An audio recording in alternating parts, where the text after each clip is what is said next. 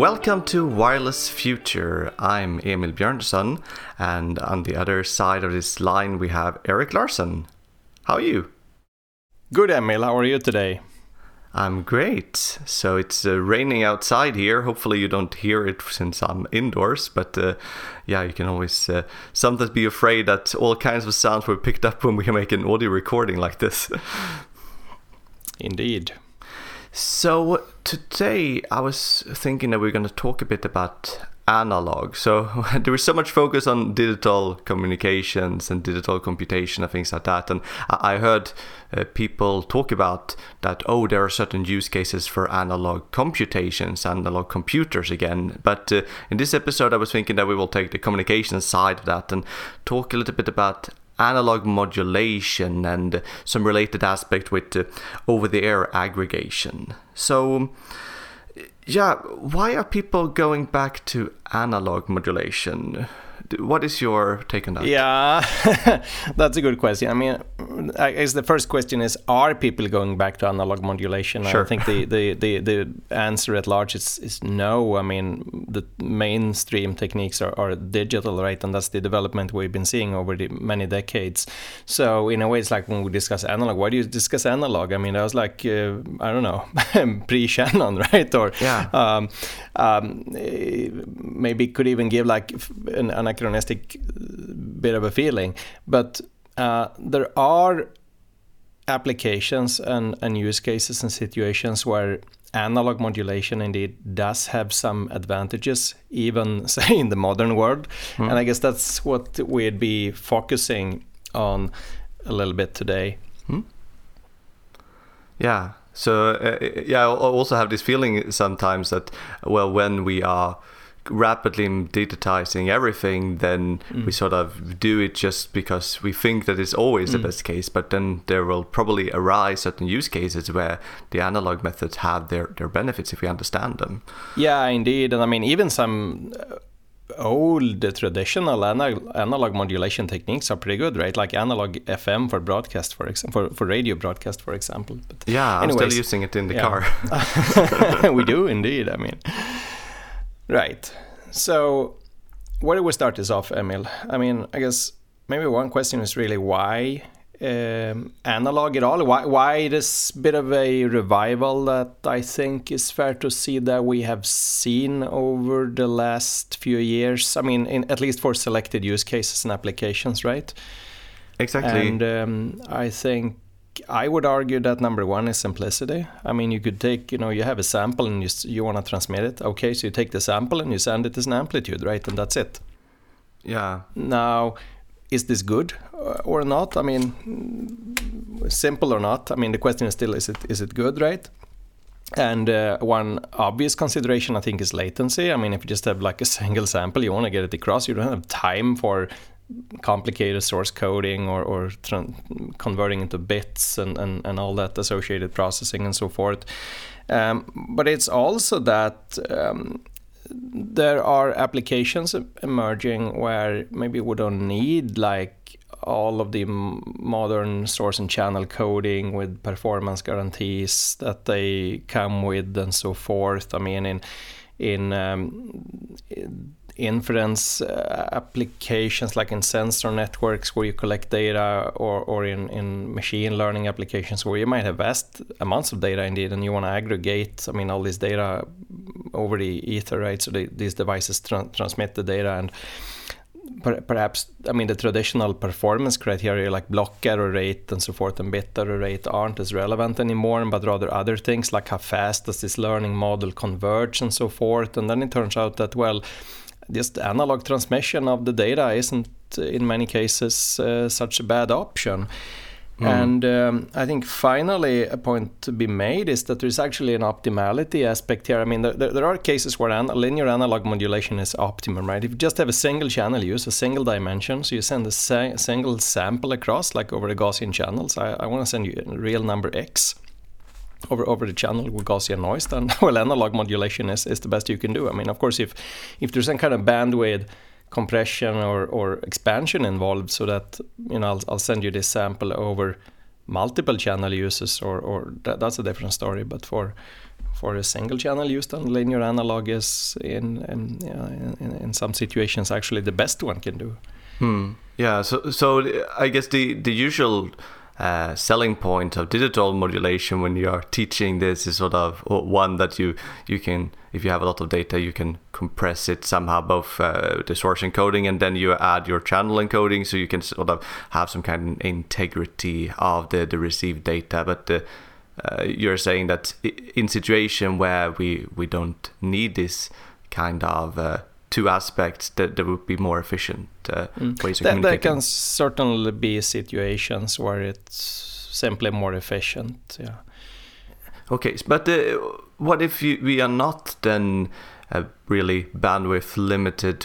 We could transmit multiple times. Should we? And then I guess you would use a repetition code in digital communications. If we have a message that is analog, do you repeat it twice in that case? Yeah, it's a good question. I mean, to start with, I think in digital communications, you wouldn't use a repetition code, right? You'd send your message and then you would encode it again using a different channel code, which is the same thing as to say just add additional like parity bits and then you send those across and combine the information actually from these, well, extra parity bits.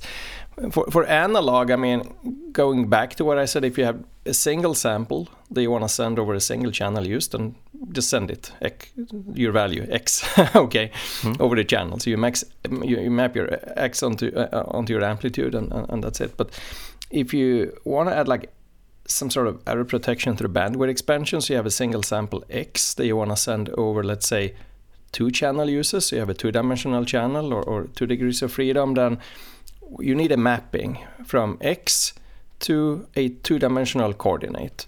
And such mappings exist and can be optimized. They typically look like spirals that start in the origin. So then to apply the mapping, what you do is you look at the spiral and then you take your number X that you want to transmit, and then you travel a distance from the origin along the spiral. And whatever 2-dimensional coordinate that you reach will give you the 2 values that you should send over your 2 channel uses or over your 2 degrees of freedom. And conversely to like air quotes decode, then you should take your received 2-dimensional point and you should check which is the closest point on the spiral, and then you should measure the distance along the spiral to the origin, and that will give you your estimate, say X hat, right? So that's like the way to perform bandwidth expansion using analog modulation. One can also do compression using similar techniques, but maybe leads too far here. So yes. So when you're talking here about the degrees of freedom, is this like you have extra time compared to the length of the thing you want to transmit, or is it frequency, or how does it work here? When I say degree of freedom, I just mean samples, right? And samples could be samples in the time domain or in the frequency domain. I mean, quite general, it's like you have some time frequency space that in which some waveform lives, right? And we know the number of samples you need to kind of like approximately describe or parameterize this waveform is the b times t, the bandwidth multiplied with its time duration. So when I say dimension or degree of freedom, it's the same thing as think of it as a sample in some discrete time representation, which is typically, I mean, through the sampling theorem, right? In comms applications. Yeah, and this sort of discrete time representation, is this still useful when we work in analog, or I thought that was closely related to the digitalization of the signals? Yeah, but you can always describe, I mean, a waveform that lives in some certain time frequency space by using samples, or rather, I mean, through an expansion in basis functions, and then much of in comms, then we like to use the sync basis, which is the sampling theorem. So in principle, certainly yes. I mean, you can always discretize because of the sampling theorem, more or less. Yeah, exactly. So the sampling theorem is underneath there, and the only difference between I mean, I guess the only difference between analog and digital there is sort of that what are the samples that you're getting in analog is sort of given by the original signal, in digital is sort of determined by your source and channel coding. Yeah, you could think of it that way. You could also think like, I mean, digital modulation is a very advanced form of nonlinear analog modulation, right? Where you have some very complicated nonlinear mapping from your analog numbers to what actually goes out on the channels.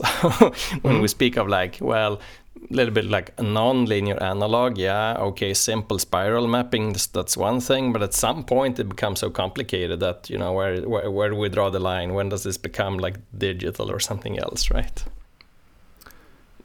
Yes. So when people are now starting to talk about analog modulations again, then it often comes together with this concept of over-the-air aggregation, where some kind of analog signal is supposed to add up over the air. So how does that work? Yeah, so this concept of over-the-air aggregations, the idea here is to have that we have multiple transmitters that could be like sensors in a sensor network, or they could be like clients in the machine learning application or something. But anyways, like devices that have data to send, and we're interested in the sum of their data. And now let's talk about, like, to start with, at least aggregating a single sample. So then the idea is that they would just transmit using linear analog modulation this sample, and the samples would add up in the air or in the ether by virtue of the superposition principle of the wireless multiple access channel. I mean, in principle, this is like the superposition principle of the wave equation, right? I mean, we have multiple transmitters, multiple sources of electromagnetic waves, and whatever we receive here is going to be the superposition. So that's the idea of this over-the-air aggregation, which then naturally, I mean, requires analog modulation so that the signals add up. I mean, we need linearity in the modulation because we have linearity in the superposition itself. Yeah.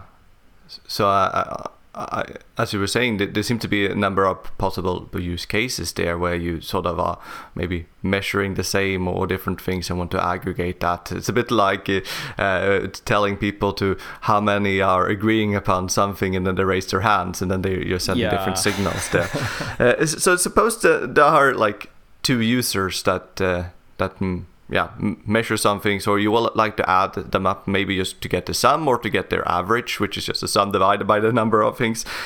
What is required then if these two users should send their signals and make them add up nicely to the sum? I mean, so what's needed here is that now, if we have an aggregator or like a base station or a receiver somewhere, right? So it's an antenna here, and then we have, like, let's say two devices that transmit simultaneously some analog linearly modulated value. Then for these two values to add up the way we desire at the receiving antenna, then number one, we need to compensate for the difference in path gains or path losses. So these path gains have to be known at the devices, and they have to scale the transmitted signal with the like reciprocal path gain or path loss. Yeah. Do they need to know each other's path gains, or? Yeah, I mean, in the end, there'll always be, of course, a power constraint, right? And they will have to set some coordination is required to set the power so that, I mean, whoever is farthest away should use maximum permissible power, and the others will have to scale back in power. So some coordination is required in order to set that scaling factor.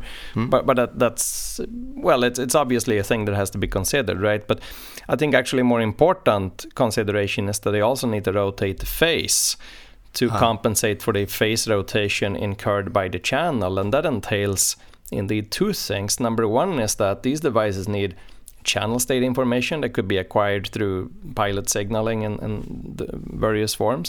And number two, they have to be phase aligned. Just like in distributed MIMO, I mean, if you do joint coherent beamforming, the panels need to estimate the channels, but they also have to be phase aligned, right? I mean, it's like we got two devices here, and or you and me transmit to someone, and we know that someone, we know how far away it is. Okay, so we can compensate for propagation delay, but we still need to agree on a time base so that we transmit at we agree when is time zero. So that's also required there. So two things, I mean, channel estimates and this phase alignment or calibration among the devices. for this combination to actually add up, or for the signals to actually add up constructively at the aggregator or at the the receiving antenna. Exactly, and this is where one needs to sort of to either, as you were saying, when we work in really the analog time, that it is the time delays or phase shift that we need to sort of compensate for, and when people are working with complex baseband models, we need to remember that there is not only an amplitude, there is also a complex phase and the complex numbers that we need to to deal with, and that makes a great deal of a difference. I mean, when that's not, this phase is there, and it's very often the deal breaker in making these things work. You can transmit with the same amplitude 1, but then one gets +1, another gets -1, and then your summation. If your phase reference is off by pi, then we'll combine destructively rather than constructively, right? And then the thing won't work. So it is a bit like in beamforming from distributed or a MIMO array or distributed arrays, where you need them to be calibrated in such a way that the joint coherent beamforming works on downlink, right? Yeah, so exactly. So that, but what I was starting to think about, that the concept of transmitting with known phase references from multiple places, sort of what you use in beamforming usually, but we talked about that in previous episodes. Do we create beams or do we create something else? But I guess the important thing is that at a desired location, the signals are adding up in this constructive manner. But then I guess in normally when we talk about beamform, we sort of transmit the same piece of data from multiple antennas, and we make sure they add up constructively at the desired point. So the new thing here is that it can be different data that we're transmitting? Yeah, certainly. I mean, and that's the whole point, right? I mean, that typically the aggregator or the receiving antenna here wants to learn the sum or the average or whatever. But let's say the sum, because sum and average are the same thing, more or less, right? So the sum of the data samples or values that these two agents are sitting on.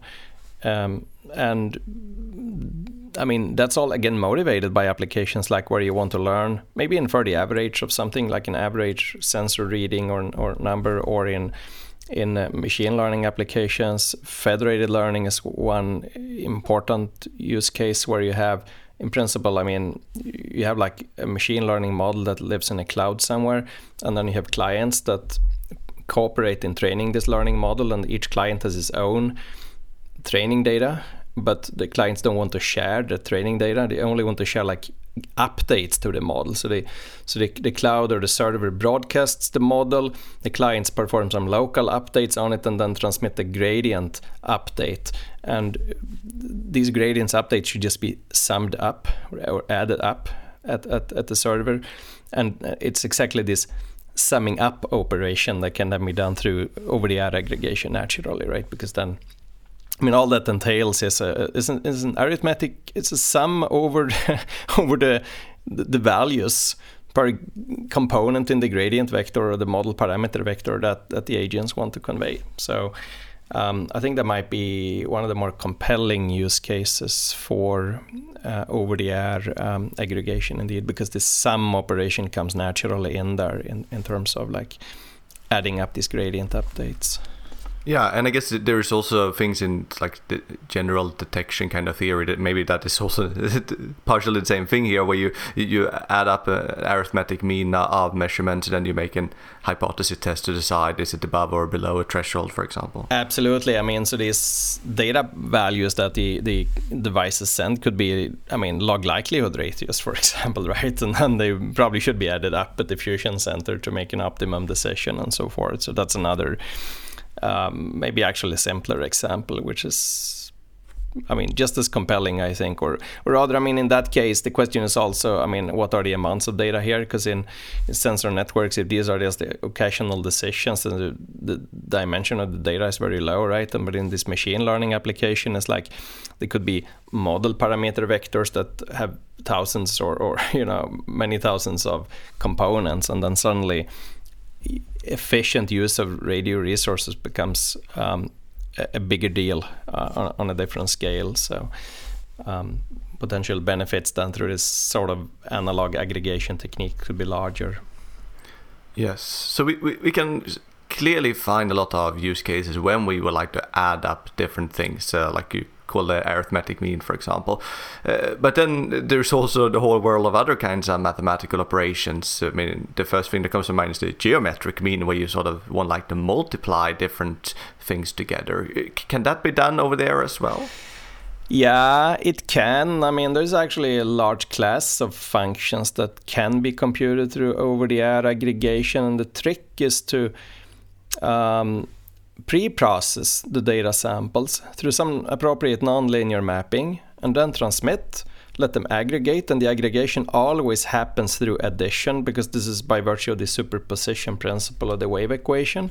And then after the superposition has happened, you take the received sample and you apply other, like air quotes, inverse nonlinear mapping, right? So, for example, if you want to compute the product of the data values rather than the sum, then what you should do is to take each value, and the client first takes the logarithm of the value, and then transmits the logarithms, and then the logarithms add up, and the receiver takes these logarithms that added up and computes the exponential. And then we know that the exponential of log of a plus log of b is equal to a times b, right? So product is easy, and many other functions can also be like computed. The class of functions that can be computed this way is called nomographic functions, and this is like a field in mathematics that study properties of such functions and so forth. But maybe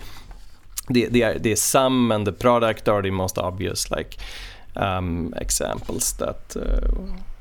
Yeah, and I guess eventually, if you have something that is very non-linear from the beginning, where you need to apply this kind of like exponential functions and stuff, or logarithms, I guess dynamic range could be one. Oh yeah, it'll certainly be an issue. Sensitivity to noise. I mean, it's it's absolutely. There's a host of non-trivial questions associated with the use of such mappings and aggregation this way. So. Let's try to make this mapping now to analog modulation. So normally when I think about analog modulation, like I'm listening to radio in the car, then you just take your audio signal and you put it out there and transmit it directly. Here, if I understand it correctly, it's still like you are deciding on your own like pulse function. Like could be a sync or something else, and then on top of that one you multiply the exact measurement number, which is an analog number. So that is how you generate it. Yeah, when we say linear analog modulation, I mean there's always a waveform underneath, of course, but we think of it like take some predefined waveform and just multiply its amplitude and rotate its phase, right? Which in the complex baseband formalism is just multiplication with a complex scalar, and then you send whatever the result over your channel. So when analyzing this, do you need to go back and start in analog time, or can you use these complex baseband models? No, you can work in with a complex baseband model. I mean, of course, that entails some assumptions on, for example, that there is no dispersion, but it can be done. I mean, you can always eliminate dispersion by applying an FFT and a cyclic prefix, which is effectively OFDM modulation. And I mean, so in principle, the short answer is yes. You can think of this like sample by sample complex baseband. Yeah, that's great because we are so much more used to working with the complex space. I mean, to some extent, a lot of the textbooks are about we start in analog, then we rewrite everything until we arrive at the digital cases, and then we stick there. But then every time we change something fundamentally, we sort of need to start over. But yeah, it's good that we can work in the digital again. So it seems like one of the really important thing here is that we can phase shift things correctly so that they are aggregating coherently. So what if we don't have channel state information at the transmitters? Yeah, so that's a challenge indeed. If you don't have channel state information at the transmitters, or they aren't phase aligned, so you can't rotate the phase to make your data points or samples add up constructively, then we have a bit of a problem because that's the whole point of this over-the-air aggregation. And in the literature you'll find some papers that claim to do non-coherent over-the-air aggregation and so forth. Well, to some extent this can be done, but it doesn't seem to be very competitive. And the fundamental problem here is actually rather easy to understand, I think. So, if you just have a single channel use available, and you're going to send like two values that are to add up, right, constructively, then if you aren't phase aligned or you don't have transmitter channel state information, then you might have bad luck, so that you're off in phase and the values don't add up, but rather they add up with a minus sign or something. So rather than computing x plus y, I compute x minus y, which is obviously not what I wanted, right? And kind of the only way of solving that is to use multiple degrees of freedom. So now suppose that we had now instead 2 channel uses, 2 degrees of freedom. Then, well, we could take each client here could take his data point, like x and y, right, for the 2 clients, and multiply it with any favorite orthogonal sequence of choice. I mean, it could be FSK, could be Hadamard sequence, could be anything, and then transmit it. And then we're good. Then we can, at the receiver, just project onto these orthogonal waveforms and recover x and y. But that effectively is equivalent to just taking turns and using the channel. So, okay, we got 2 channel uses, you send X and I'm silent, and then you send Y and you're silent, and so forth. So, in a way, it's like non-coherent over-the-air aggregation requires the expense of additional degrees of freedom, which could be like that we use more time symbol or samples, more samples in the frequency domain, or both, or more spatial. I mean, you could receive your signal with more antennas and hope that, well, at least at some of the antennas, the phases don't add up. I mean, at least at some of the antennas, the phases add up like reasonably well and so forth. But I mean, over-the-air, non-coherent over-the-air requires the expense of additional degrees of freedom, or essentially repetition in some form. And that's an important thing, I believe, to convey, actually, that again, I mean, you can find claims that have been made that over-the-air works with non-coherent and so forth. Be very careful. I mean, always trace this back to the foundations in comm theory and look at what is the actual dimension of the signal space and so forth and what's going on here. I think the one exception might be in applications where there is an abundance of degrees of freedom, like for example with visible light. We anyway communicate non-coherently, right? I mean, in the sense that I have a photo sensor here and I got 2 lamps and I turn one of them on, I turn the other on, and I turn both of them on. It's just like, well, the intensities are going to add up, and that's because the signals add up non-coherently. It's just because we have such abundant bandwidth. Everything is non-coherent anyway, and I mean, in such a setting, it could actually like work, but fundamentally,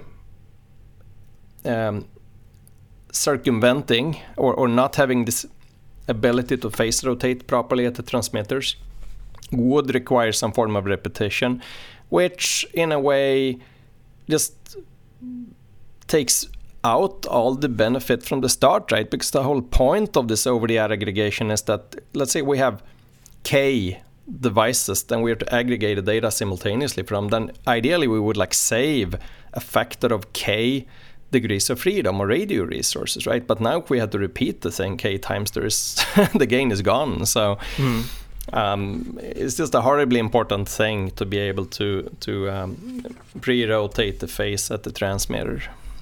Yeah, so as you were saying, one of the possible benefits here is then that, if you have k users that should send their data, and the only thing you're going to use the data for is to aggregate them, then instead of encoding them separately and transmit them over there, decode them, and then add them up at the receiver, we could let them then add up over the air. So that was sort of, in a way, reduce the things by the data or the utilization of the channel by a factor k, then I've started to think about it. Isn't this also going back to sort of multiple access channels where k users could potentially transmit at the same time? You can get the multiplexing gain and decode the user data in that particular ways. In a way, I mean, we of course have a multiple access channel, right? The unique aspect here is that we are interested only in the arithmetic sum of the values, and but certainly, again, I mean, to reiterate the point, I mean, or the whole selling argument for over-the-air aggregation is that we save on radio resources, because k devices can send their data samples simultaneously, and as opposed to like requiring k different radio resources, which could be time or frequency or space or something else, then they just send simultaneously, and so we'd save like k times ideally.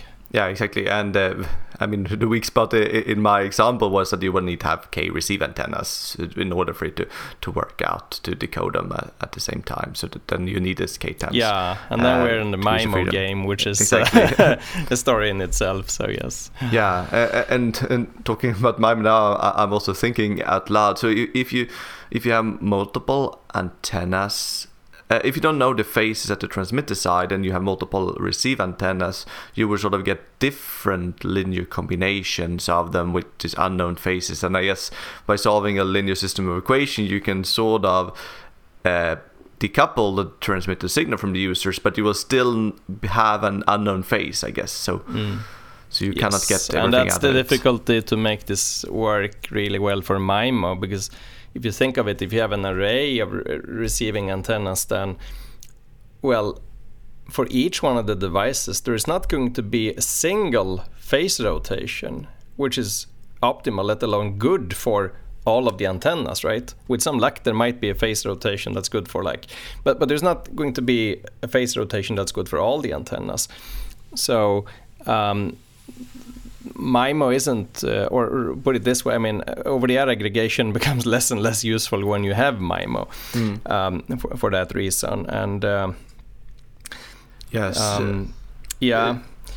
So this whole thing reminds me a little bit about what we talked about with context-aware communications. It's episode 29, where you design your physical layer for the context, which in this case is to sort of add up data.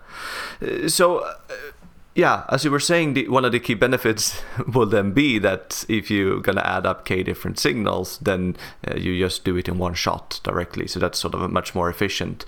Then if you look at what are the challenges or weak spots, I guess that the first thing, which is the traditional thing with analog communications, is sort of noise, that you get some kind of soft degradation of your signals by just adding noise, and you can't get rid of it. What are the other potential drawbacks with this?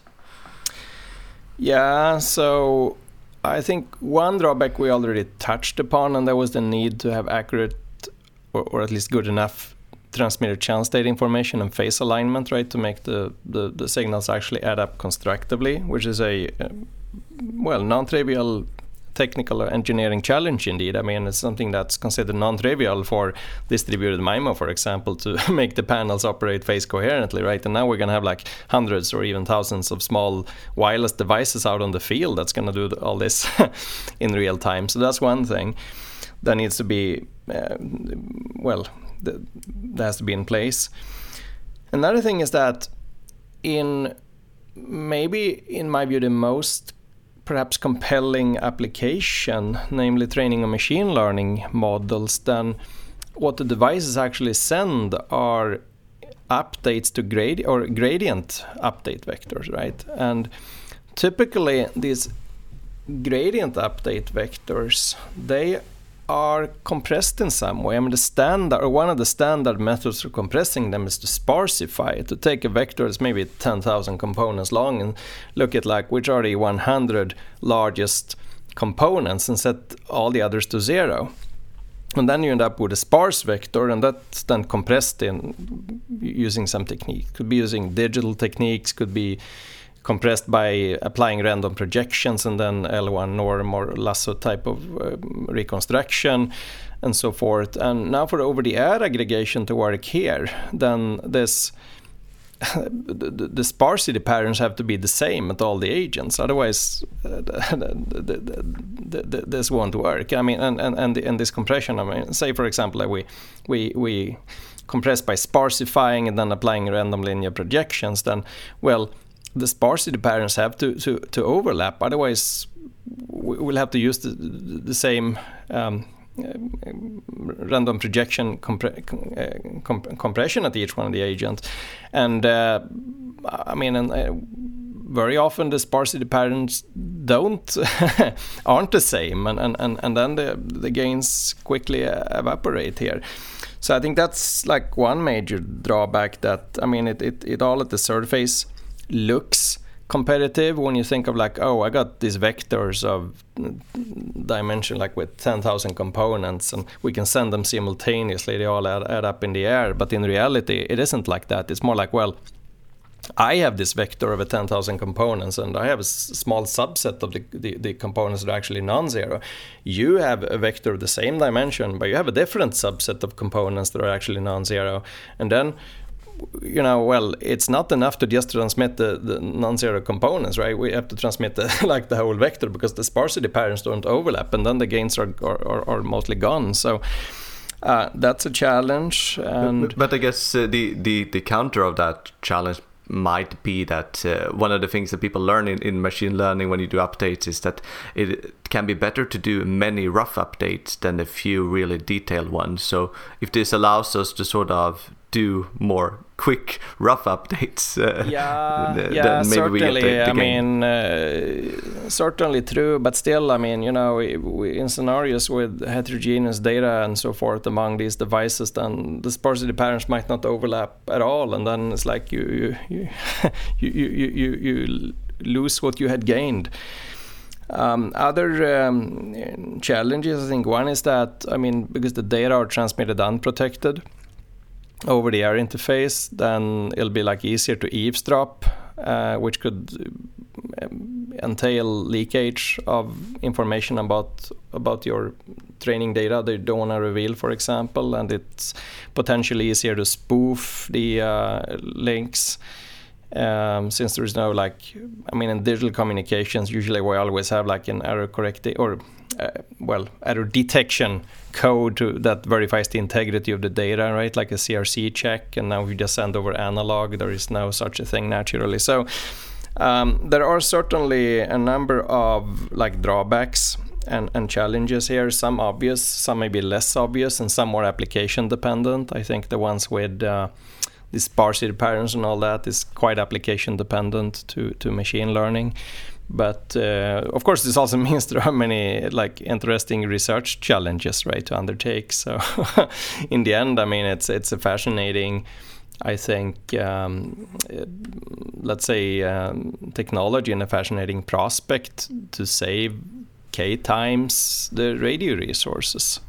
Yeah, it really is a fascinating thing there, and I understand that people are like to analyze this as well, because it's sort of on the edge it might, or at the surface, I mean, it might look a bit like, oh, this is similar to sort of situation we know channel state information you transmit, use spacetime codes. But then if you use spacetime's code, then all the transmitters need to know all the data so they can shuffle them around in a predefined way. And here, the whole point is that every user have their own data. So it sort of becomes problems that resembles what people analyzed in the past, that with new twists that make them fundamentally different. So yeah, it's really exciting researchers. So we touched upon MIMO, what would happen if you have multiple antennas, mainly from the perspective whether that could solve the lack of channel state information transmitted. But what if we have multiple antennas at the receiver side, for example, and you have these multiple users, they should phase shift things. Then if you phase shift the signals so they add up constructively on antenna 1, will they add up on antenna 2 as well? No, not necessarily. I mean, again, this is the point I think we did touch upon earlier. I mean, but the short answer here is that we MIMO many of the gains of over-the-air transmission seem to or aggregation seem to evaporate indeed. But this is precisely the point, right? That there's no phase shift that's good for all the receiving antennas. So that if the devices adjust their or like invert the channel phase rotation for receiving antenna number 1, then receiving antenna number 1 is going to certainly receive the desired linear combination or sum of the data points and so forth. But at the second receiving antenna, I mean, the channel phases are all different, right? And it'll receive more or less like a random linear combination of the data points, which is typically less useful. So I think to properly, let's say, discuss over-the-air aggregation with MIMO, then we need to clarify very clearly here the fact that there are two kinds of channel state information that we might or might not have, right? I mean, one is channel state information at the devices, which includes also the ability to phase align and so forth. That's the first. And the second is channel state information at the actual receiving array, which is typically easier, but anyway, I mean, it has to be there in order to do like meaningful coherent processing. And if the devices have channel state information, certainly, I mean, you can like optimize phase rotations per device, which are in some kind of average or overall sense good. That certainly can be done, and then you can apply appropriate receiving, combining, and so forth at the array. And if the devices have multiple antennas, you can do more clever things, obviously. That requires like more channel state information in a way, because you'd have it for every combination of transmit, receive antenna, and so forth. Without channel state information at the devices, then, one can still just have them transmit and decode in a way like air quotes blindly, and that isn't in the end. I mean, that's also workable. So, but there can be some ambiguity left there. Yeah, I mean, so if you just think of it, if you just have like an antenna array, and then you have devices out there just transmitting blindly, you need some form of receiver channel state information to process the data, right? And then you could opt for either having the devices send a common pilot so that you effectively estimate the sum of the channel responses to these devices, or you could have them send orthogonal pilots so that you estimate the individual channel responses and so forth. So there's like a wealth of the design space is quite large. I think that's one thing here, yeah. So if we take a brief look at sort of cutting-edge research, perhaps. So you have written a paper that you will present at the conference called SPOC 2022. I guess it's in July. It's called Optimal MIMO Combining for Blind Federated Edge Learning with Gradient Sparsification. I guess the name of it is actually a nice abstract of what you're considering. But if you should motivate someone to take a closer look at this paper, what is it that you are looking into here?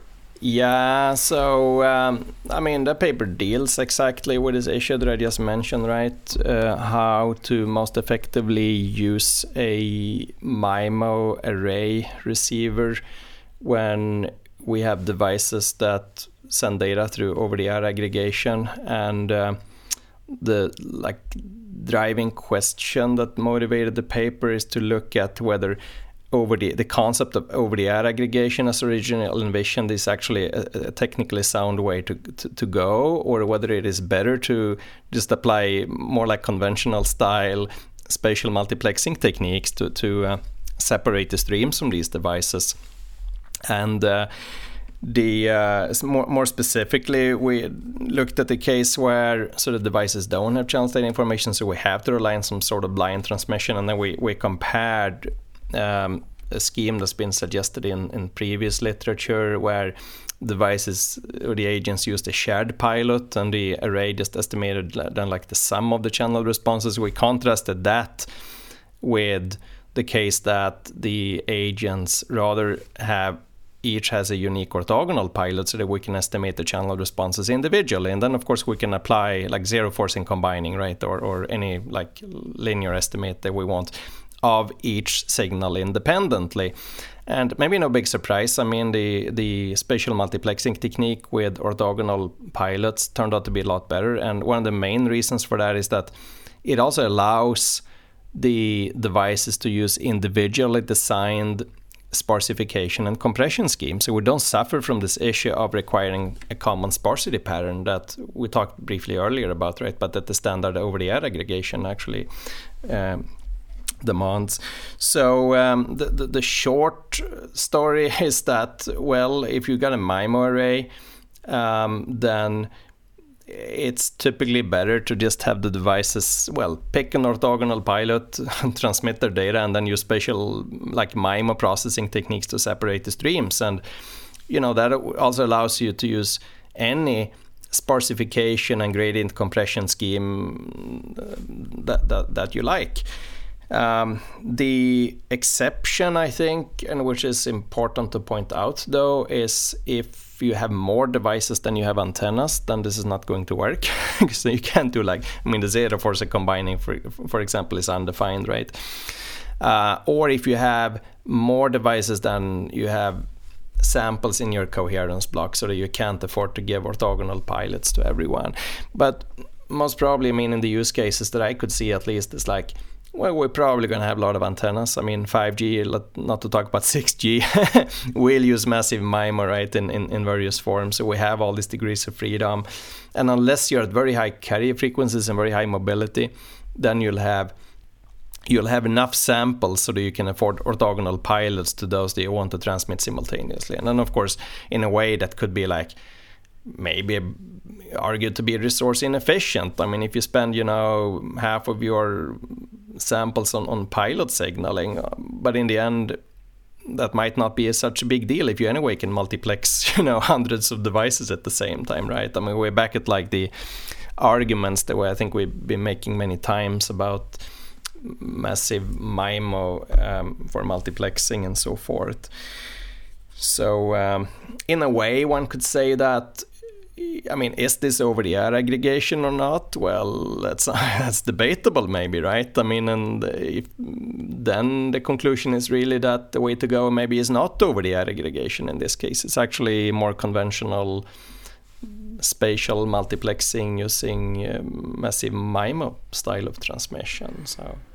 Yes, and it reminds me of some things that we worked on in the past that has to do with multicasting, which is sort of like you're going to broadcast the same signal, but not totally blindly, but you know that here is the location of users to consider, and then we have the choice between actually encoding the data separately perhaps for the users and just send different beams to them, or we could sort of transmit just once in a way that is a little bit towards both of them, and there you can use over there computations of the channel estimates by letting the user sort of transmit the same pilot sequence at the same time, estimate the sum of their channel, and then if you do beamform, you automatically forms a beam pattern that is sort of a little bit good for everyone. And I suppose you are using sort of the similar kind of approach in your paper here. In a way, it's like if you have a shared pilot, which is what, I mean, our conclusion was that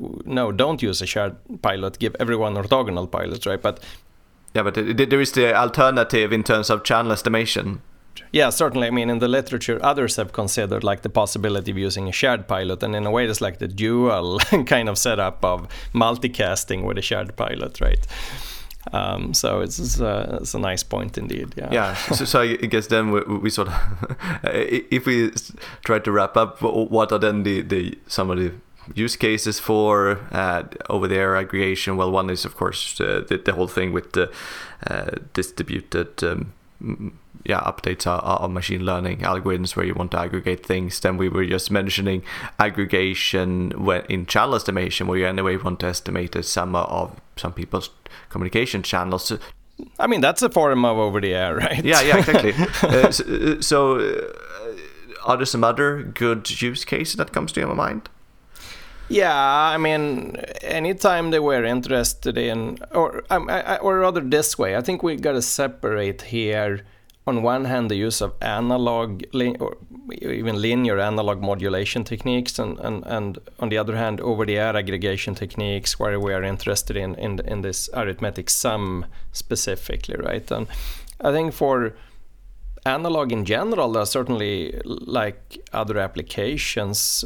One that's quite interesting, I think, is distributed principal component analysis, for example, where essentially, agents are sitting on data and they run like a local little PCA, which gives them a unitary matrix, and then rather than sending that through digital modulation, it could be sent just flat out over the channel using analog. And if you send over a MIMO channel, you get something like H times U, and then you can do all sort of fancy like MIMO techniques to recover the subspace and combine the subspaces and so forth.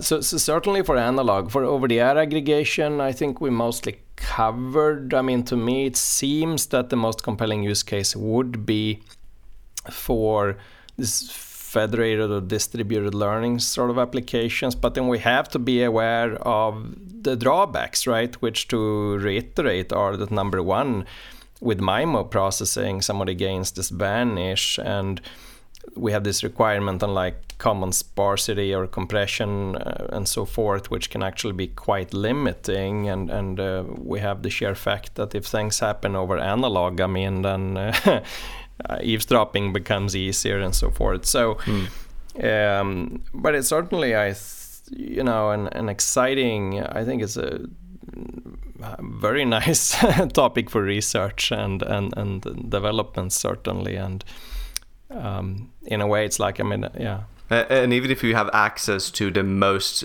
sort of advanced MIMO arrays and things like that, in some cases in the future, there will always be situation where you might want to save on hardware costs by having a simple receiver that can and then aggregate. And don't get me wrong with the MIMO, right? We talked at some length about MIMO when you don't have transmit channel state information at the devices, but if you do, that's a different game. And then I think the science isn't entirely settled there, like how large are the gains and when are there gains. One thing is that the design space is quite large, right? We have to play with channel state information.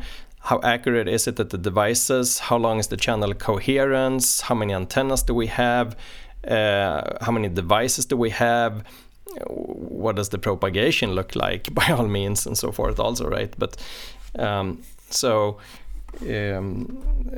absolutely. Yeah, so to wrap up then, it seems like it's fair to say that there are some specific situation where analog modulation and over-the-air aggregation will actually be particularly useful, and that there is worth to spend time analyzing this further in the future. Is that the correct assessment? Yeah. Certainly, yes. Great. So thank you very much for sharing your insights and views on this topic. And we meet again in the next episode. Thank you, Emil. It's fun as always. Thank you. Bye-bye.